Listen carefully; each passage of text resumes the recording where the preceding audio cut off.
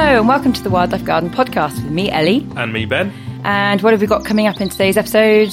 Well, I just want to pre-warn you all that there will be a little bit of a rant because we came back from work this last week to find the only very large tree out the back of our house in the middle of being felled.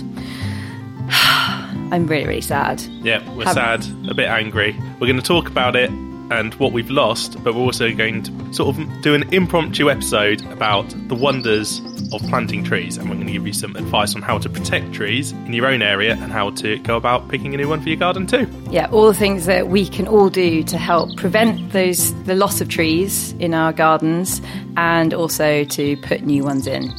We're also going to be airing the second half of the interview with Helen Bostock, which you heard the first part of last episode. And then I'm going to be talking all about the Acer campestre, or the field maple, which is this week's plant of the week. One of my favourite trees again. Everything is one of my favourite trees. But it works well because this is an episode about trees now. But let's go on and talk about our sightings first. Yes, what have we seen? We actually talked about the hornet mimic hoverfly last time, and we had one in our own garden, which was really nice. But I think probably the best spot, well, this is actually something you did. Ellie was watering a big compost bay, weren't you? And the water was splashing off, and a robin came down and had a shower in the actual splash from the hose. It was amazing. I couldn't actually work out what it was doing to start with. In fact, it wasn't using just the spray. It was sort of diving into the euonymus that I'd just watered, obviously getting itself wet with rubbing itself on all the leaves. Yeah, and then coming out and fluffing up like they do when they've been in a bird bath. And then it realised where the water was actually coming from and just actually came and sat underneath my fine hose. It was just amazing. Yeah, you showered a robin. Next step, one is going to eat from my hand. That is my life aim. Well, surely, yeah, feeding one's less intimate than giving it a shower. God, make me sound weird. Yeah. Also, up at our allotment, we've seen green woodpeckers, which has been really nice. Yeah, both times we've been up there. One's done a flyby with its characteristic cackle. Yeah. I'm not going to do an impression of that. Go on. Okay.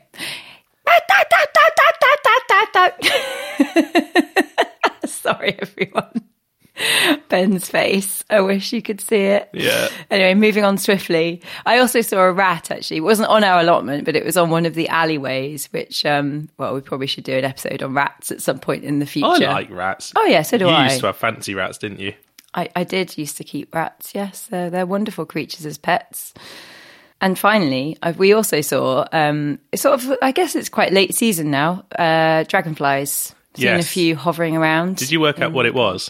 I'm really rubbish with dragonflies. I'm pretty sure that one or two of them were common darters, which was quite good to see. But then we did see another one, which I do not know. And actually, you could just say anything and I would believe you. I know. Well, thing is, at the beginning of the year, I said that I was going to use this year specifically to learn about dragonflies. But for some reason, we just haven't seen that many. And I don't know if this is a thing across the country or if it's just where we've been, but it's not been so good for learning them. Well, it's been dark and cold, and I don't know if they are around, but we just don't see them flying most of the day. Yeah. But it really has been noticeable. Yeah, we've seen far fewer this year than in a normal year. They're hiding from me. They don't want me to know.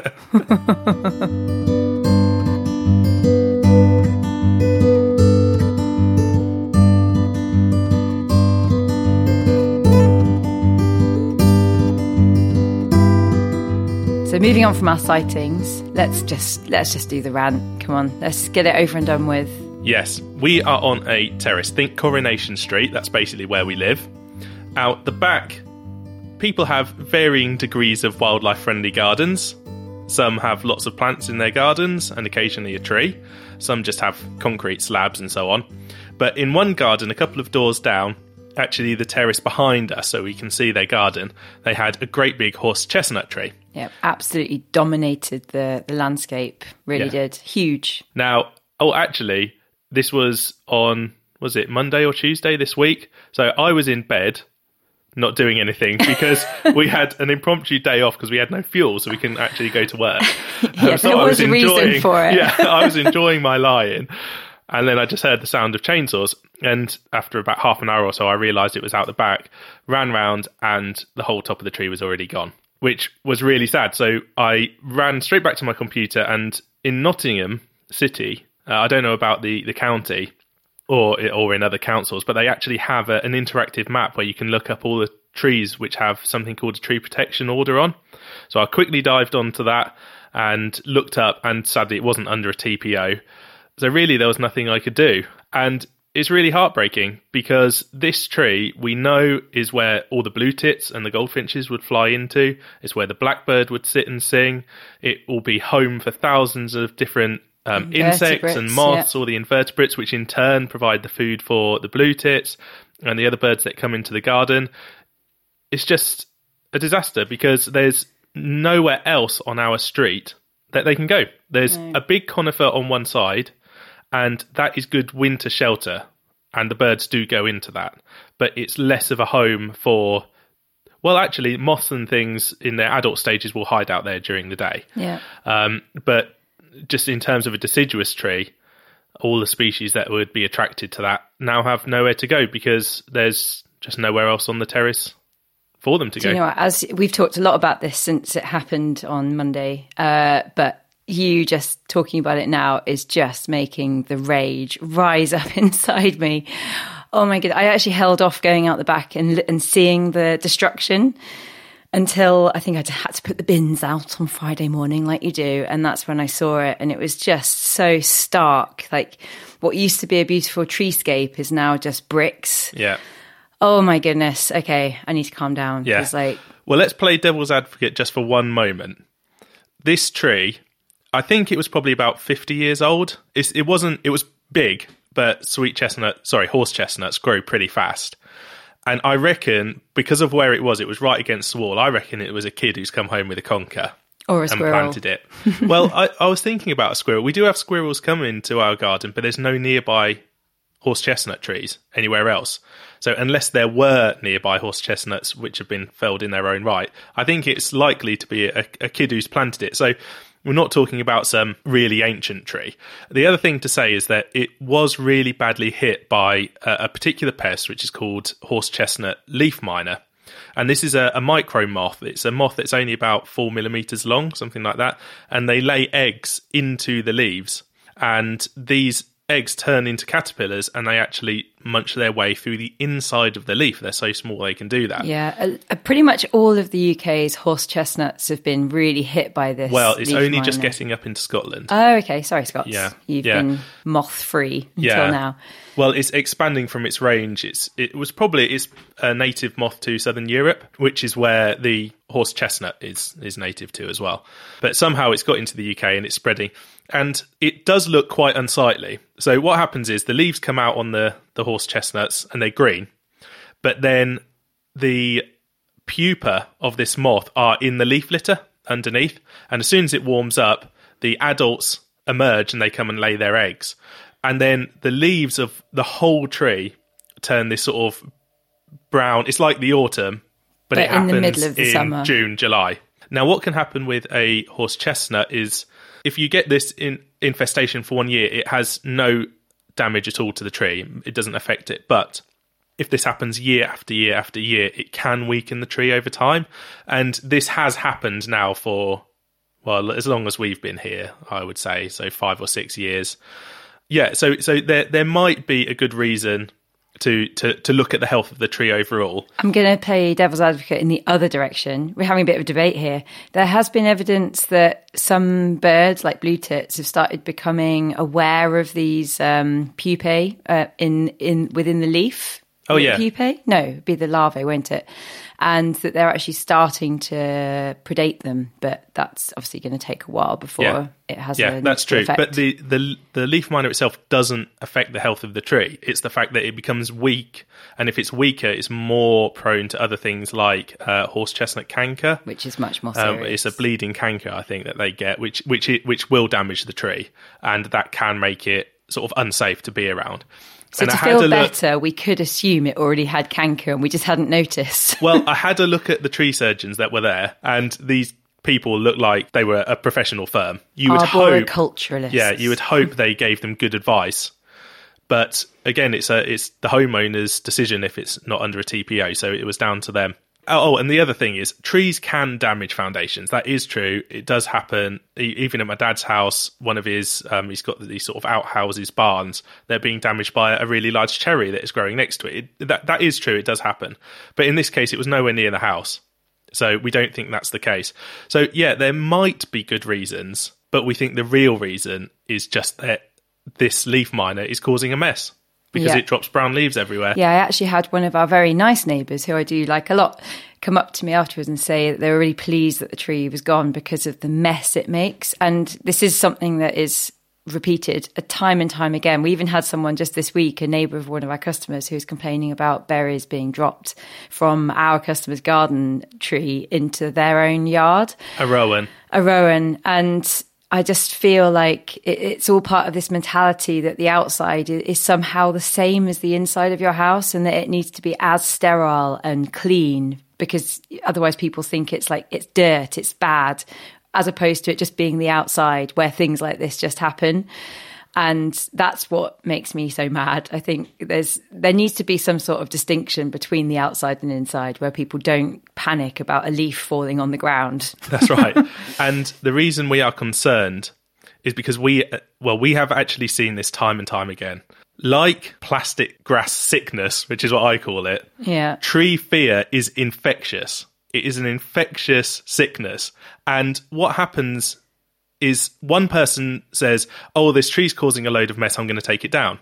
3 doors down, maybe this big conifer that we've got, which is the last big tree on our row, they might be looking at this and thinking, oh yeah, God, they must be getting more light, they must be getting whatever, it must be causing less mess. Maybe I'll get mine taken down too. Oh, and God. then they get it taken down. And I really hope this doesn't happen. Yeah, well, we have seen whole streets where this has happened. One person gives the others the idea, and it's basically like a mental green light. They just sort of think, oh, it's okay, they've done it, so I can do it. And it goes all the way down the street. And exactly the same thing happens with plastic grass. One person does it, the next door neighbour thinks, oh, hey, well, they're not mowing anymore, that seems like a good idea, I'll do it. And then all of a sudden the whole street is gone. And there are whole streets that we have seen which are now plastic grass. It really is true. So, I'm just waiting for the day that someone decides on inventing a plastic tree, which sounds ridiculous, but to me that's as ridiculous as plastic grass. Well, we saw it in London. We were down in London to go down to Chelsea, and there were loads of, not plastic grass, but all the florists had plastic displays all outside, and so did a load of the big hotels. It's just mad. Yeah. Anyway, so that's really sad news, and we are really worried about the other trees in our area. But if anybody else out there is facing the same sort of thing, or you've had a tree felled near you, I thought we'd just sort of say how worried we are, but there are things that you can do about it, which is what we're going to go on to now. Yeah. Well, first of all, Ben mentioned the TPO, which I think is Tree Preservation Order, not Protection, but I might have to just double check that. What we're actually going to do is, particularly with this conifer, it may or may not work, but we're going to look to have a TPO put onto this tree to protect it. And that is something that all of us have the power to do. It's more likely to be granted if it's in an area that is highly visible, like, for example, in a front garden where lots of people can see it and it really does affect the look of a street. But also, I think you can also do it on environmental grounds, and particularly in the light of the climate crisis that we're in, and councils are really trying to do what's at least looks good in some cases, but at least they're starting to care and look up to this stuff a bit more. So that is something that really we can all try and do. The other thing is really simple, and we've had this happen to us before, where there's a disconnect sometimes between plants and wildlife, and people that say they're really into wildlife just don't understand what effect removing some sort of plant has on that wildlife. And we had someone that we worked for who loves robins, and I had to point out that the robin was nesting in a particular massive ivy on the fence, which that customer actually wanted to be removed. And when I pointed out the robin was nesting there, it all changed, and she was suddenly like, oh goodness. So have conversations with people. If you're already friendly with your neighbours, just casually drop it in, especially if you have that shared love of something like birds. It really does help. At a street level, tying the two together, previous guest and friend of the show, Gareth Richards, he lives on a street where he noticed that a load of the trees had been taken down. And they hadn't been replaced by the local council. Now, whether or not these were on a TPO, he, wanted the trees back. Nearly all the trees that were on his particular street were under the contract for maintenance, which was being run by the person who does the grounds maintenance and things for the council where he lives. Now, some councils, county councils, city councils do all their stuff in-house, others subcontract it out to other people. And in this contract, there are specific clauses to say, if you have to take a tree down for whatever reason, it's diseased, you have to replace it. So Gareth actually went and checked this out. So he got in touch with the local council, and he actually went out and he mapped all the stumps that were in his area. He plotted them all onto a map. He sent it to the council and said, these are all the stumps where you have paid, because the council has paid, right? To have them removed. The council has paid this company a set amount per year, and included in that fee is all the things they say they're going to do. So the government, the council, taxpayers have already paid that money to have these trees replaced. And these companies who are being subcontracted are obviously just taking them down and just hoping nobody notices because they make a few extra quid. So he actually went out and he plotted all these, sent them to the council, and he's got them all replaced. Yeah, it's amazing. And the effort of one person has made such a big difference to quite a few streets in Peterborough now, I think. And he's actually started his own campaign as well on Facebook to get other people involved. And one thing that is really difficult for councils to monitor is the ongoing maintenance of the tree. And a tree does take about 1 to 2 years to really get its roots down and become established. And in that time, it needs watering. So if you just had, I'm just looking at our street, we could easily, even I would be happy to go out and water a tree once every 3 days in the summer. I mean, it's not that much effort, and that's the kind of initiative that it does take. That's right. And a similar project is being run in Nottingham. There's an organisation called Wild NG in Nottingham, and I saw on their website they had a video with one of the local tree officers who was saying exactly the same thing. They can go and plant the trees, but they don't have the resources to go and water them all over a whole city. This tree officer was saying, if you see a stump, do tell us. We will then get in touch with the other people on your street. We might even leaflet the street and say, is there anybody willing to volunteer? Because we will pay for the planting if you offer to do the watering, which I think is a fair trade, really. Indeed. So there are really, really good tree officers around in councils that want to do the best, but sometimes they're just a bit stuck with the contracts that they're under or, the money that they have. But there's no harm in asking. Do go ahead and ask your local council. But then, of course, it's not just about public planting. You can plant a tree in your own garden, and there is a tree suitable for just about every garden, because even if you really have to, you can plant them into a pot. Indeed. And actually, as you just mentioned, leafleting to get volunteers to water trees. I've just made a leaflet, which I need to get printed, where I'm going to drop this leaflet into every house on our terrace. And okay, we do have the expertise because we're horticulturalists, but I want to offer everyone on our street free planting advice for trees, and I'm going to go ahead and use this winter for anyone, even if one person comes back to me and says, yes, I would like some advice on what tree to put in, and they do it, I will be a very, very happy person.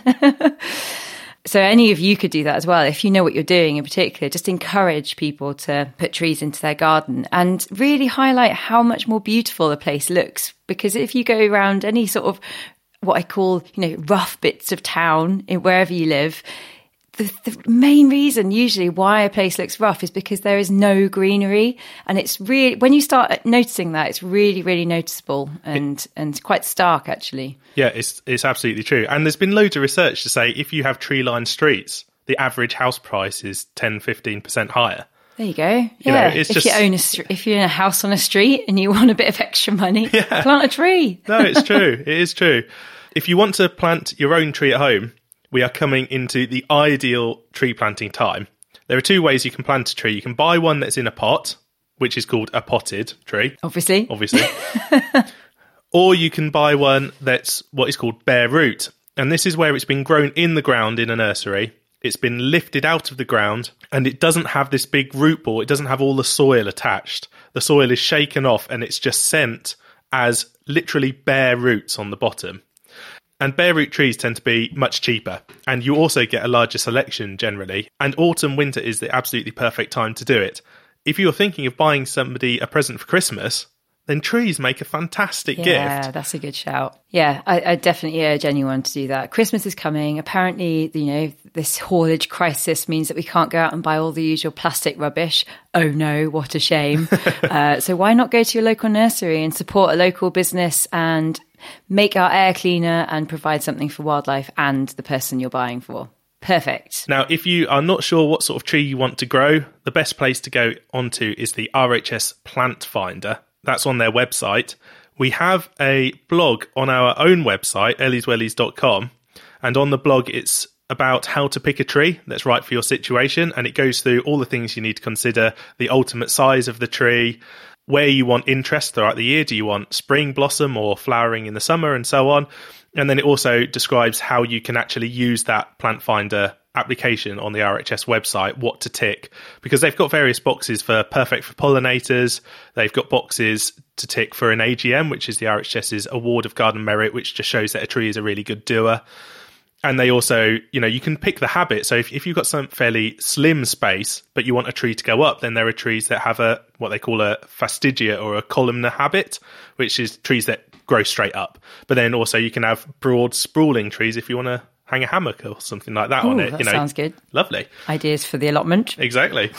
So yeah, there's definitely a tree for every space. So we are asking anybody who's listening, do these things that we've said. And just to recap, that's if you know a tree that's out there and you can see it, check if it's got a tree protection order. The way to do that is to contact your local council, and if it doesn't have one, apply for one to be put on it. Talk to your neighbours, encourage them to see the value of these trees and not just to see them as mess, and then go ahead and plant a tree in your own garden too. Indeed, and we'll put links to anything to help you do any of those things into the show notes, so do have a look.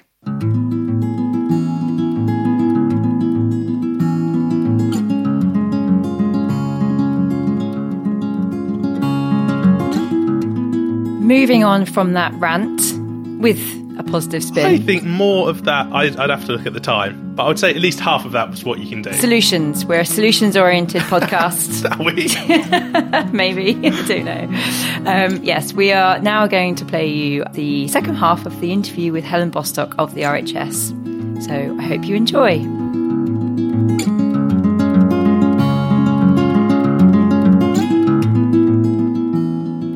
Right, we have just nicely arrived at what is rather beautiful sort of monolith of a dead tree. This time, half of the bark, that really sort of deep crevice bark that you get on big pine trees, half of that's fallen off to reveal that smooth sort of almost silvery inner wood. And it's absolutely pockmarked. It's like it's got... a severe case of acne, but pockmarked with these little holes that perhaps maybe a penny across or a bit smaller. And the thing that's made those is quite an interesting creature. So it's called the house longhorn beetle. Oh my goodness, I love longhorn beetles.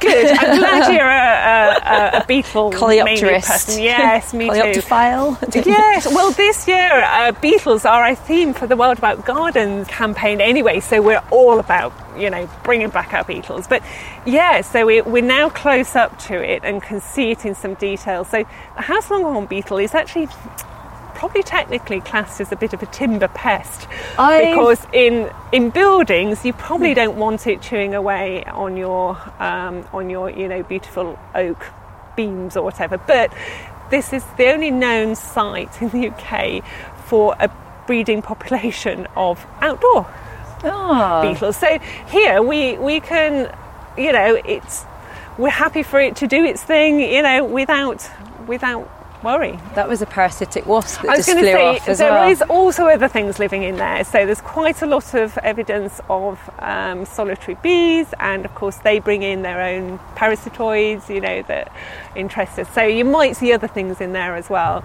But it's not a small beetle. It's maybe about an inch or so in length. I saw females sort of going in and out of the burrows, looking interested just last week. But so if I stand here long enough, I might see one. You might. Well, there goes the rose garden again, doesn't it? Yeah, sorry. We're not going to allow you down there. so funny. That's really interesting. And it's beautiful as well. It's a sculpture in its own right. It is. And I'm trying to encourage them also to sort of put more logs sort of part in the pond areas as well. And I think, get a bit creative. So we're just dropping down now into one of the more open areas. And this area was specifically designed to be like a mini garden within the garden, because sometimes when people come to some of our beautiful RHS gardens, the scale just isn't something they can transfer, or associate with at home. I mean, let's face it, I'm lucky to have a big garden, but you should most see ours. Of us, I think ours is smaller than average. Well, exactly, and it doesn't have to be a big space to work for wildlife. So what we're trying to say in this area, we've got a little garden shed with a mini green roof on. We've got a pond which is big enough for me pretty much to leap over. I'm not going to try that because that will undoubtedly go wrong. There's a little seating area. It's a little small space that you can say, I could do that at home. Yes, definitely. I could put that bench in there. I could put that little log pile in next to a pond and do that flower bed. So, it's also looking particularly beautiful because the sun has just come out for the first time so far. Perfect timing. Yes. So this is, we've kind of come almost full circle around the wildlife garden. The other thing that you just start to get a glimpse of behind there is our Rothamsted light trap. So that's the really long-term monitoring, nationwide monitoring of moths. We have a lot of moths at Wisley, so it's nice to actually showcase that and there's a bit of interpretation about it next to it, saying what is it, what we're doing there. That's managed to be retained. It gets fed into the nationwide data set that's been going on for decades. It's amazing. It's those long-term data sets on things like moth populations that really start to show us anything that's worrying, so such as long-term declines, but also any, uplifts in populations are things that we're doing, collectively making a difference, and I think there is some evidence that there are. But without that data, it's just hunches, that's why it is so important to sort of get involved if there's any citizen science type projects or things that you can do. We do something called night safarying at home. It just involves going out with a head torch and looking like a bit of a weirdo because our neighbours can see us. But we've uncovered quite a few moths. I mean, sometimes they fly too fast and we can't see exactly what they are. But we did have a brimstone earlier this year, which I know it's really common, but it's nice. We do live in a real urban jungle, so I was like, I'm taking that. I do gardening in the dark, so goodness knows what my neighbour... Fortunately, most of the neighbours can't see me, but... it's a perfectly normal thing to do. Very. Have you ever done that with... Have you got a pond? Do you do that? No, not in our garden. I know. Put a little one in. Oh, we should. Because, shining a torch after dark in a pond is just fascinating. There's so many things that start to come to life there. That would be it. I just wouldn't sleep. I mean, there's just too much to look at. I won't put that on you then. So you've shown me around these beautiful wildlife gardens and talked about sort of the RHS's, should we say, evolution towards or waking up to wildlife, if you like, over the years.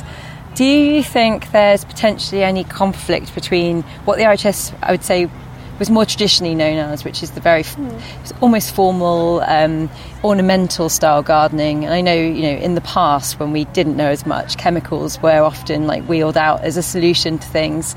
Do you think there is now any conflict that may come up in terms of things, insects eating your plants? I think not as much as you might think or might expect. So the RHS has been around for over a couple of hundred years, so it has been going a long time, and the sort of ethos is to bring the best in gardening to people, and understanding what that is probably changes a bit from generation to generation. So it's evolved, it's gone through different stages, and there is a shift. Definitely, I can feel it. There's a real shift, I think, in approach, because there's some of the traditional things around plants are there for their beauty, for our enjoyment, for what they give to us in terms of their visual impact. And that's lasted very well. We've gone through lots of different styles of gardening. Then there's been a lot about perhaps edible type gardening. But in more recent years, our understanding about the additional values that plants can bring. So part of that is certainly their biodiversity, what they can support with that, but also just other things like helping to capture pollutants from the atmosphere, to cool our buildings, to help mitigate some of the climate change issues that we're facing, those challenges.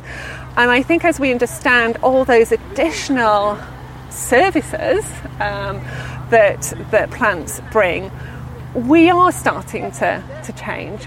The RHS is at the forefront of a lot of that. We have a whole environmental horticulture team here at RHS Science. So I think that is something that we're moving with the times, right, almost. Yeah. And as new evidence comes to light, that's we can impart that as well and demonstrate that. So part of that you mentioned about the way we manage plants, the sort of how we cope with plants that are getting a bit out of hand, and how we manage pests and diseases. And I think that too is something that is changing.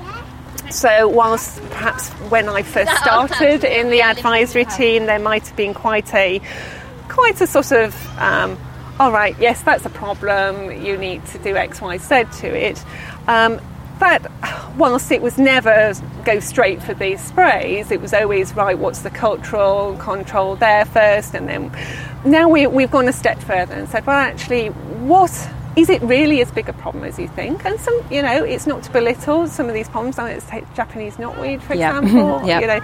Things that actually can suppress other plants and can suppress wildlife. They're doing something which is, not good for us, not good for the environment. So there's definitely a case to be made for where you need to control something. But is there an option? Can you grow plants in a different way, or grow the right plants that are better adapted so they're not as vulnerable?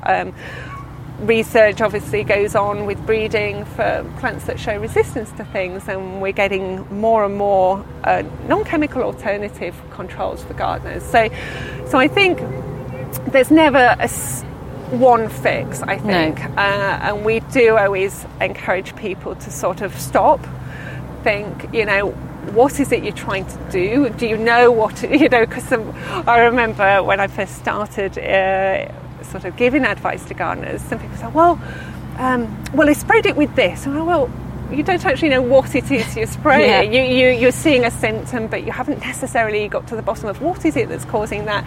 So you might be using completely the wrong product. So, it's all about education, really, on that side. I was going to say, going back to your constant communication about the findings of the plants and bugs, like that's the main thing. There are a lot of gardeners in the world and a lot of ears to get to, aren't there? So I think it takes a while for these things to trickle down. I think we said that we did a live stream last week, and I was just saying how it seems quite endemic in gardening that myths and things can be spread very, very quickly.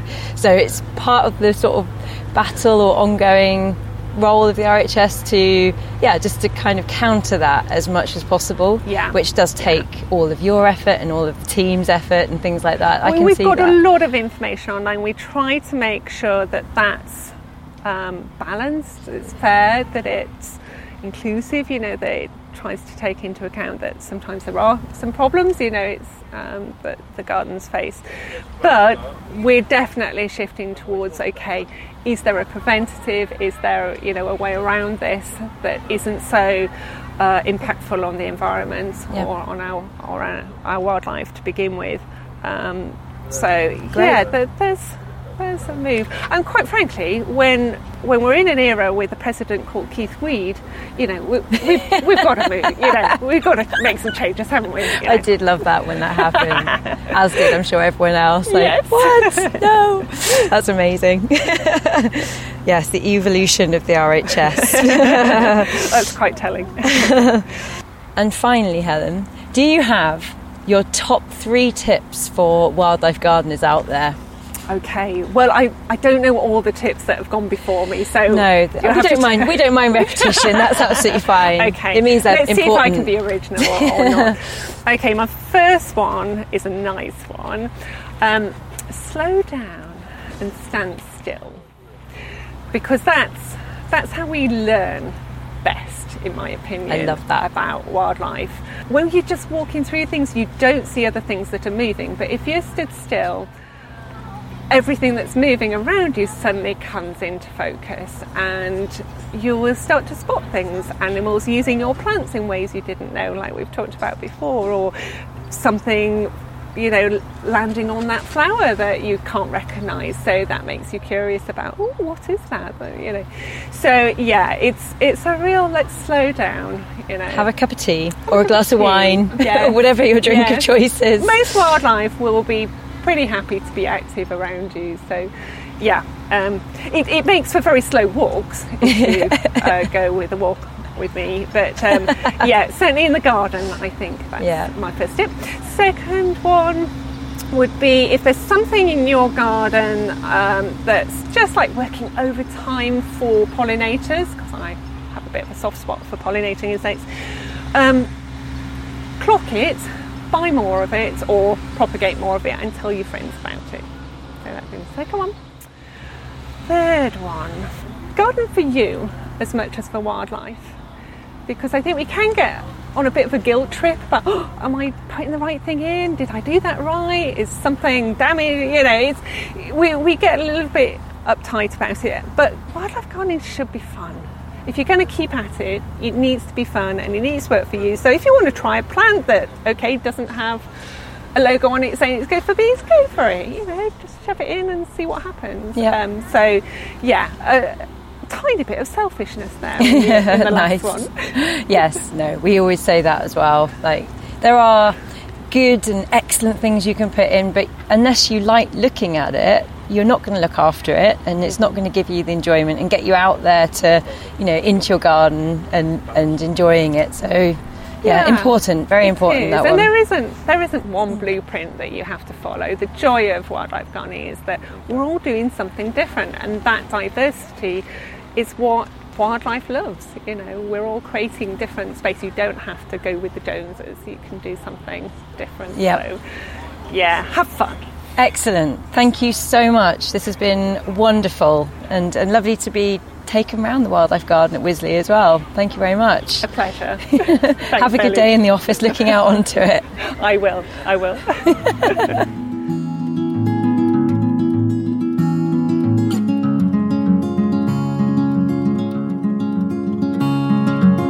Wonderful. And I just want to say another great big thank you to Helen for coming out and meeting us at Wisley and giving us such a wonderful interview.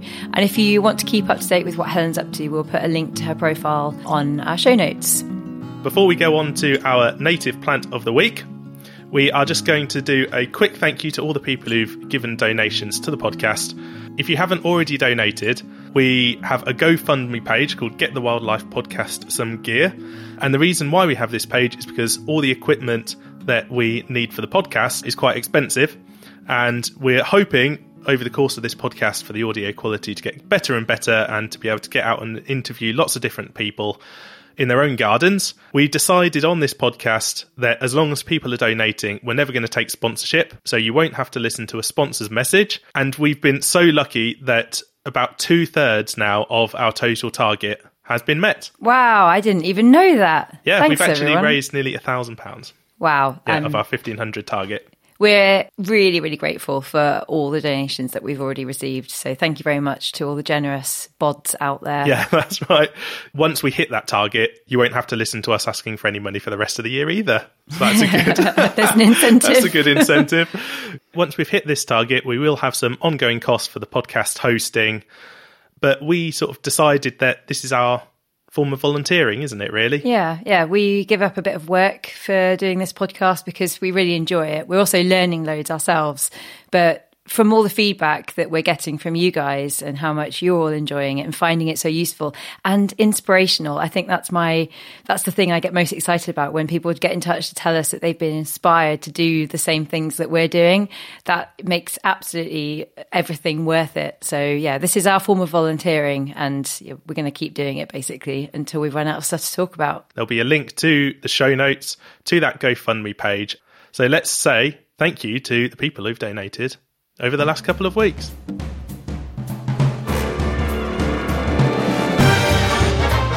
Thank you to Russell Hartwell. The Schuler family. Hi, Erin and Andy and everyone. Hello. Thank you to Mrs. CSV Lee. Thank you, Joe Quirk. To Lucy Claxton. Nikki C. And to one other donor who gave privately as well.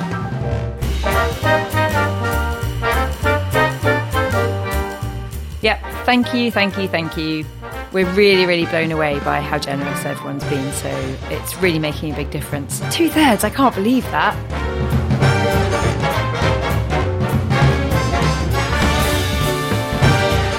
So I get to do the native plant of the week this week, and we have chosen something that is looking particularly beautiful at this time of year, and that is the Acer campestre, otherwise known as the field maple. A highly, highly underrated tree. Extremely underrated. I do not know why we don't see it in more gardens. It's been granted the AGM, the Award of Garden Merit, by the RHS. It's such a good tree. Acer, in Latin, is sharp, pointed or piercing, and that refers to the shape of the leaves of most acers. I never knew that. No, it's good, isn't it? So the Acer campestre is known as one of the most handsome native trees for autumn colour. But just to go through how it looks throughout the year. So you'll get some small yellow-green, quite inconspicuous flowers that emerge at the same time as the foliage in spring.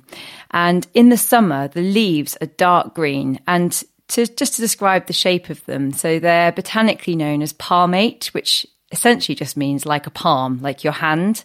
And with the field maple, you get 3 to 5, actually quite blunt. So I know I said the Acer term described sharp and pointed, but the lobes, the 3 to 5 lobes on the field maple are actually slightly blunted, and they're also slightly toothed as well. They're smooth on the upper surface and they're slightly downy on the underside. But at this time of year, if you look around for a field maple, they turn the most wonderful, beautiful, buttery yellow. And then once the yellow's gone over, they turn into like a rich, rusty orange brown before they fall, because it's a deciduous tree. Yeah, people often buy acers, Japanese acers, various different ornamental types for their autumn colour, and look over the field maple, but the autumn colour is as beautiful as any that you can buy. If you can put it in a spot that gets particularly like autumn low sunlight coming through the leaves, it really does shine up your garden. It looks like it's sort of on fire with this yellow. It's beautiful. And at the same time as it's starting to turn, you also get pink tinged winged dry fruits, which are also technically known as samaras, and they hang from the stems in clusters. And they basically consist of a pair of seeds with the very typical wings that you see of other Acer species, like the regular maple. And the sycamore too. Exactly. And if you're into it, the bark is also very attractive. So once its leaves have dropped, then it's basically like a light brown, and it's sort of finely fissured and corky looking as it ages. So it's quite a beautiful tree in its own right when the leaves have fallen as well. Yeah, acers in general tend to have really, really interesting barks, don't they? They do. And you can expect over about 50 years, it's quite a relatively slow growing tree. You can expect the tree to get to about 12 metres in height and with a spread of about 4 metres. But that can be kept under control, as I'll explain later on. And it can live for a whopping 250 to 350 years. It's pretty good going. It's native in the UK and across most of Europe, from Sweden to Spain, and also to the east, to Western Asia and the Caucasus. And also you'll find it in North Africa in the Atlas Mountains. It's a pretty common tree in England and also eastern Wales, whereas in the north and in Ireland, it's slightly rarer, so you're less likely to see it in Scotland. But it has very much been introduced into different places as well. That would be like the Gelderose we talked about previously. You know, it's got a native range, but then it's also been planted all over the place. So it's difficult to work out where it's actually native and where it's just a sort of an introduction. exactly. In the wild, it's usually found on calcareous or base-rich soils, and that just means that this is soil that is not acidic and it's got a very, very particularly high pH. And you'll often find it in woods, scrub and hedgerows. It's in fact often found in the understory of ash or beech woodland. It's also known as one of the first trees that will usually colonise chalk grassland.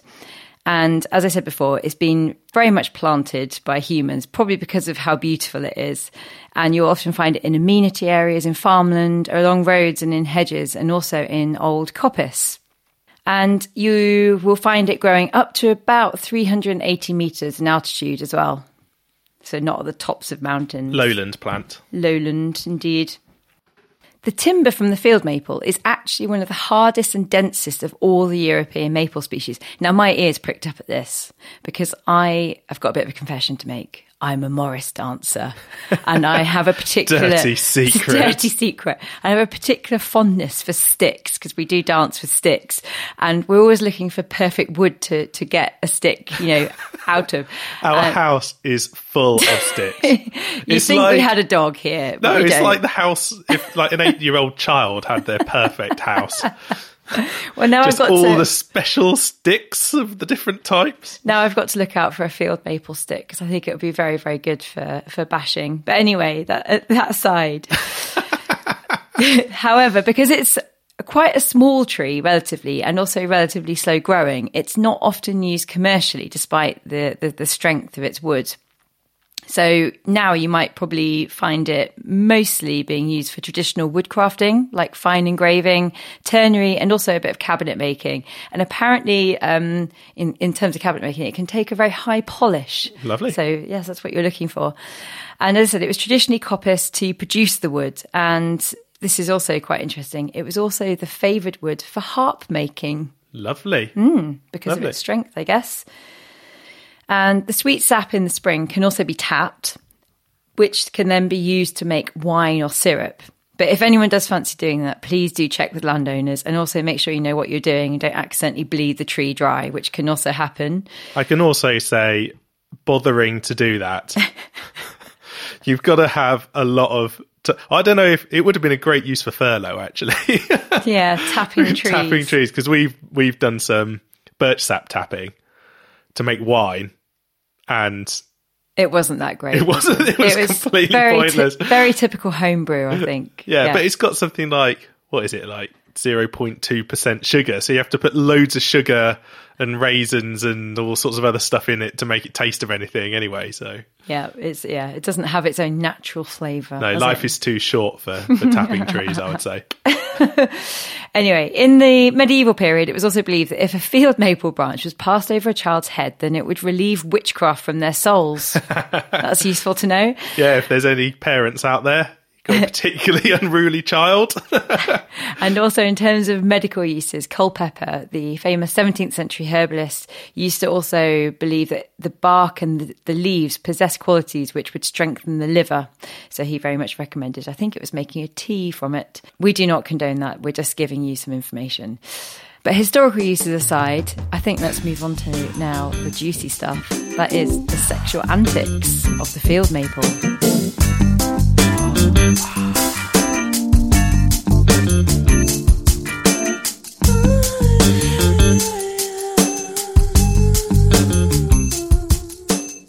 So the field maple is monoecious, which, as we've seen lots of other plants, this means one house. So you're going to find both male and female flower parts on the same plant. And the flowers appear in May, June. And as I've said before, they're quite inconspicuous, around 6 millimetres big. They're yellow-green and they're also cup-shaped. I'm going to have to look very closely when I next see one in flower because I've not really noticed them before. I can't say I've ever seen field maple flowers. No, we're going to have to go out and look next spring now. And they're held in clusters. The structure of this cluster is known botanically as a terminal corymb, which we'll put a link up to a drawing maybe of what that looks like. Lovely. Corymb. Corymb. On the surface, the flowers look like perfect hermaphrodite flowers. And this is just the term that botanists use to describe flowers that have both female and male sexual parts that are both functioning. But in fact, with the field maple, they are functionally unisexual. So you have one or the other. For example, take the flowers that have working stamens. So that's the male sexual parts. And those are the parts that are producing pollen. They have been found to have a rudimentary pistil, which is the female sexual part. It's basically there, but it's just not doing anything. It's not receptive to any pollen. Whereas the flowers that have a functioning female sexual part have been found to have immature stamens with green, hard and non-functional anthers on very short filaments.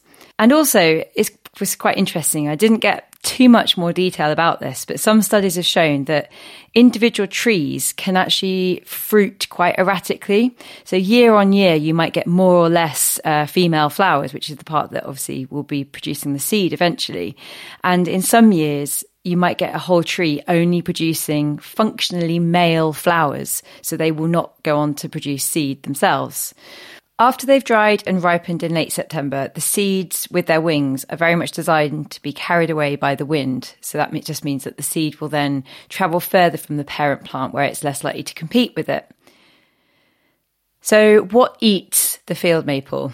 Now, the trees are a really important understory component in lowland mixed deciduous woodland. And that particular habitat is listed as a priority habitat for the UK Biodiversity Action Plan. Not just because of the maple, but because of the whole assemblage of plants and creatures that use it. Saying that, the field maple does also stand out on its own as being a fantastic plant for boosting biodiversity. For one, it's a really, really great plant for aphids, which means it provides a really important food source for their many, many predators, like all the birds, all the other insects and invertebrates, and in turn, mammals. Now, loads and loads of mites feed on Acer campestre as well. And this is the order known as Acari. And while we normally gloss over these really tiny creatures, I thought it would be good to just explain them a little bit, because there are about 14, I think, listed as using the field maple as a food plant. So Acari is the collective group name for all mites and ticks. And that order, so the order Acari, sits in the arachnid class. However, they're actually much, much more diverse than spiders. It's just that we don't see them, so we don't talk about them as much. And within that group, gall mites are a really distinctive family of mites. And these are really tiny plant feeders. They're usually only about 0.5 millimeters, and they pierce and feed on individual plant cells. They're so small, they can pick one cell of a plant to actually feed from. And when they've done this, so they've pierced the skin of the leaf, the surrounding plant cells get bigger and they also multiply, which is what forms a gall. And a gall is just any sort of abnormal growth that you find on all sorts of plants. I think the most famous one is probably the robin's pincushion on a rose, which has a really distinctive, quite a large shape with lots of like fuzzy spikes coming out of it. But in general, the galls are much, much more visible than the tiny creatures that cause them. Actually, I really enjoyed reading about this because last year I was out for a walk with a friend and I found a sycamore leaf that had fallen prematurely, and it was covered in these tiny red sort of finger-like pustules, if you like. They're bright, bright red and they're about 2 millimeters long. And I now know that was probably caused by a gall mite, which is really good. As well as the mites, we've got quite a few beetles that feed on field maple. We've also got a lot of flies, that's the diptera, a staggering 27 true bugs, or the hemiptera, some sawflies, and a whopping 43 moth species. So that's a lot of biodiversity for one tree. The seeds, those samaras, are actually also eaten by birds, something I did not know. And mammals like wood mice and bank voles will also feed on them as well. Sure. Haven't got loads of information about pollination, in terms of the species that actually do it, but I know that it's a really, really important nectar source and pollen source for bees and hoverflies. And actually, funnily enough, Helen Bostock, who we interviewed, wrote an article on the RHS website about how good this plant is for pollinators, which is one of the reasons why it's been awarded an Award of Garden Merit by the RHS. So how can you grow it? Now, first of all, this is a tough plant and it is suitable for a really wide range of soils. It's tolerant of drought. It's really tolerant of air pollution. So if you've got a front garden that's facing onto a main road, why not try a field maple? It will cope with inland wind exposure, also soil compaction. However, I have to say it does not really particularly like salty winds. So I think we're going to have to do some coastal plants in an upcoming episode, just for balance. Yeah, you're right, for all those seasiders. Yeah. While it tolerates drought, it does prefer a moist but free draining site. So don't try planting it somewhere where it's always dry. And definitely don't try planting it in a bog because it just won't be very happy. As well as being tolerant of a lot of different situations in a garden, it's also really versatile in terms of the form it can be grown in, which is what makes it such a great tree. So it could be used in your garden as a specimen plant, which is just gardening speak for a tree, or a plant in its own, on its own as a focal point in your garden. A tree you appreciate by itself. Exactly. And in terms of it being a tree, you can either choose it to be a multi-stem tree. So it's got quite a shrubby habit anyway, but you can actually have multiple stems coming up from the ground, or you could grow it as a single stem. You could also have it as part of a native hedging mix, and it does cut really, really well. Yeah, it's often just shoved in those mixed hedging packs, isn't it? Yeah, and as I said, it takes pollution. So if you've got a front garden, like I said, maybe have a field maple hedge around your boundary. You can also topiarize it if you're looking for a more formal form. And I've also seen online people pleaching it, which is basically where you have a number of field maples in a line, and then at the very top of their single stem, you separate out two branches at right angles to each other. So you form a sort of... It's a hedge, but it's a hedge in the sky. Thank you, Ben. On a clear stem. Hedge in the sky. I was struggling for the words and Ben has rescued me. Yes, and it is another really formal way of growing it. And what I also learned was that it's a fantastic bonsai tree. So for all of you bonsai fanatics out there, why not try a field maple?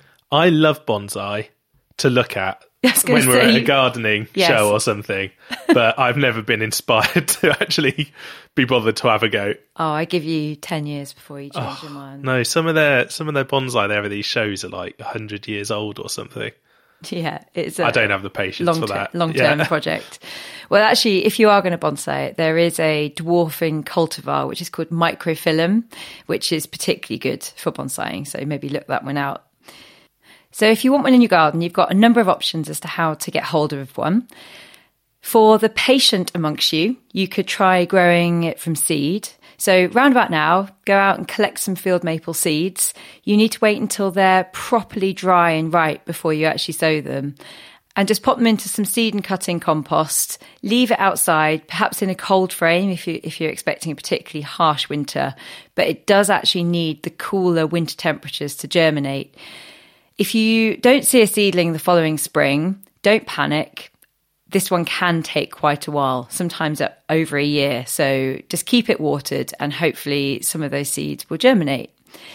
You can also try layering existing field maples, and we've talked about this before, and we will put notes in the show notes as to how you can do it. But essentially, you take an existing field maple and you bend one of the 1 to 2 year old branches down to the ground and fix them in place, and over the course of a season, they should root, and then you've got yourself a new tree. Yeah, that's obviously an easy one to do if you've got sort of a multi-stem that's growing close to the ground, because otherwise it's... Yes, harder to bend a tree trunk. Yeah. I don't think that's going to happen.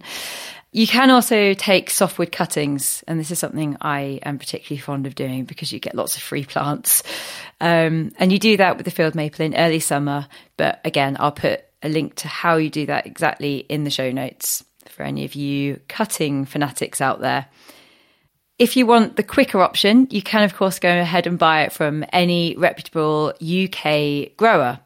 And this is one that really is available from many, many different people. So have a look online or at your local nursery. That's right. I'm going to press home why you should definitely buy from a UK grower, and check that it's not just UK sourced. You know, you're not buying it from a UK nursery, but it's actually been grown in the UK, because we're, very concerned about pests and diseases that can come in on imported plants. And there's absolutely no reason to be buying an imported plant when it's completely native to the UK anyway. Exactly. One other thing to say as well, because we were talking about planting all sorts of trees into your garden, is that the field maple can be pruned in the autumn and winter, but that's also true for lots of our native trees. So if you've got a small garden and you want to grow a beech or a hazel or even an oak, then all of them can either be coppiced, where you cut them down to the ground, or they can be pollarded, where you cut them higher up in the air. So, if one of these trees is getting too big, then don't get rid of it.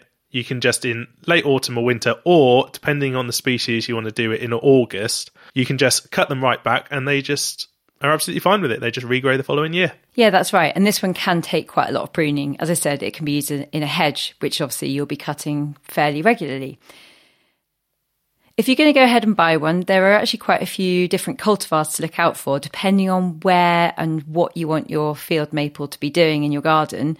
And really usefully, there are quite a few that have been bred to be more upright.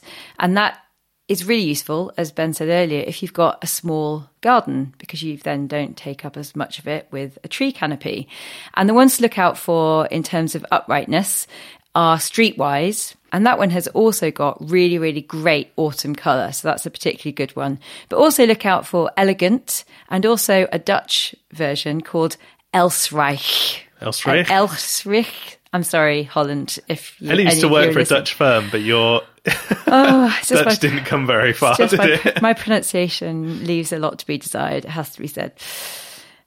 There's also another cultivar that actually, when the leaves come out, they're bright red, so it looks particularly good in spring, as well as having the autumn colour, and that is called Louisa Redshine. That one is a little bit wider in its canopy. It's not as upright as the other ones I've just mentioned, but as I say, it does have more season of interest. And does that one also turn yellow in the autumn still? Yep, has all the same regular field maple traits. So, yeah, definitely. That's a nice one. I'll try that somewhere. Indeed. We'll pop all of those cultivars into the show notes so that you can go and have a look yourself. And I do hope that someone out there is inspired to plant a field maple in their garden. Yeah, lovely. And if any of you have been inspired to go ahead and plant a tree, then please do let us know. Get in touch on Facebook or on Twitter, or you can email us, thewildlifegarden@hotmail.com. We'd love to hear from you, and we'll keep a running tally of our listeners' tree planting over this autumn and winter. In the next episode, we are talking about hedgehogs. Oh, yes. We've not covered many mammals yet. So no, it's been low on mammals, hasn't it? It has. I'm very excited about that. Yeah, and if you want some homework before we actually get round to that episode, then I encourage everybody to go ahead and look up Pam Ayre's poem on hedgehogs online. Go ahead on YouTube and have a look and a listen. It's brilliant. And the episode after that, we'll be looking at our book club, and that is Pollinators and Pollination by Dr. Jeff Ollerton. Again, links in the show notes. So all that leaves us to say is keep exploring your gardens. Bye. Bye.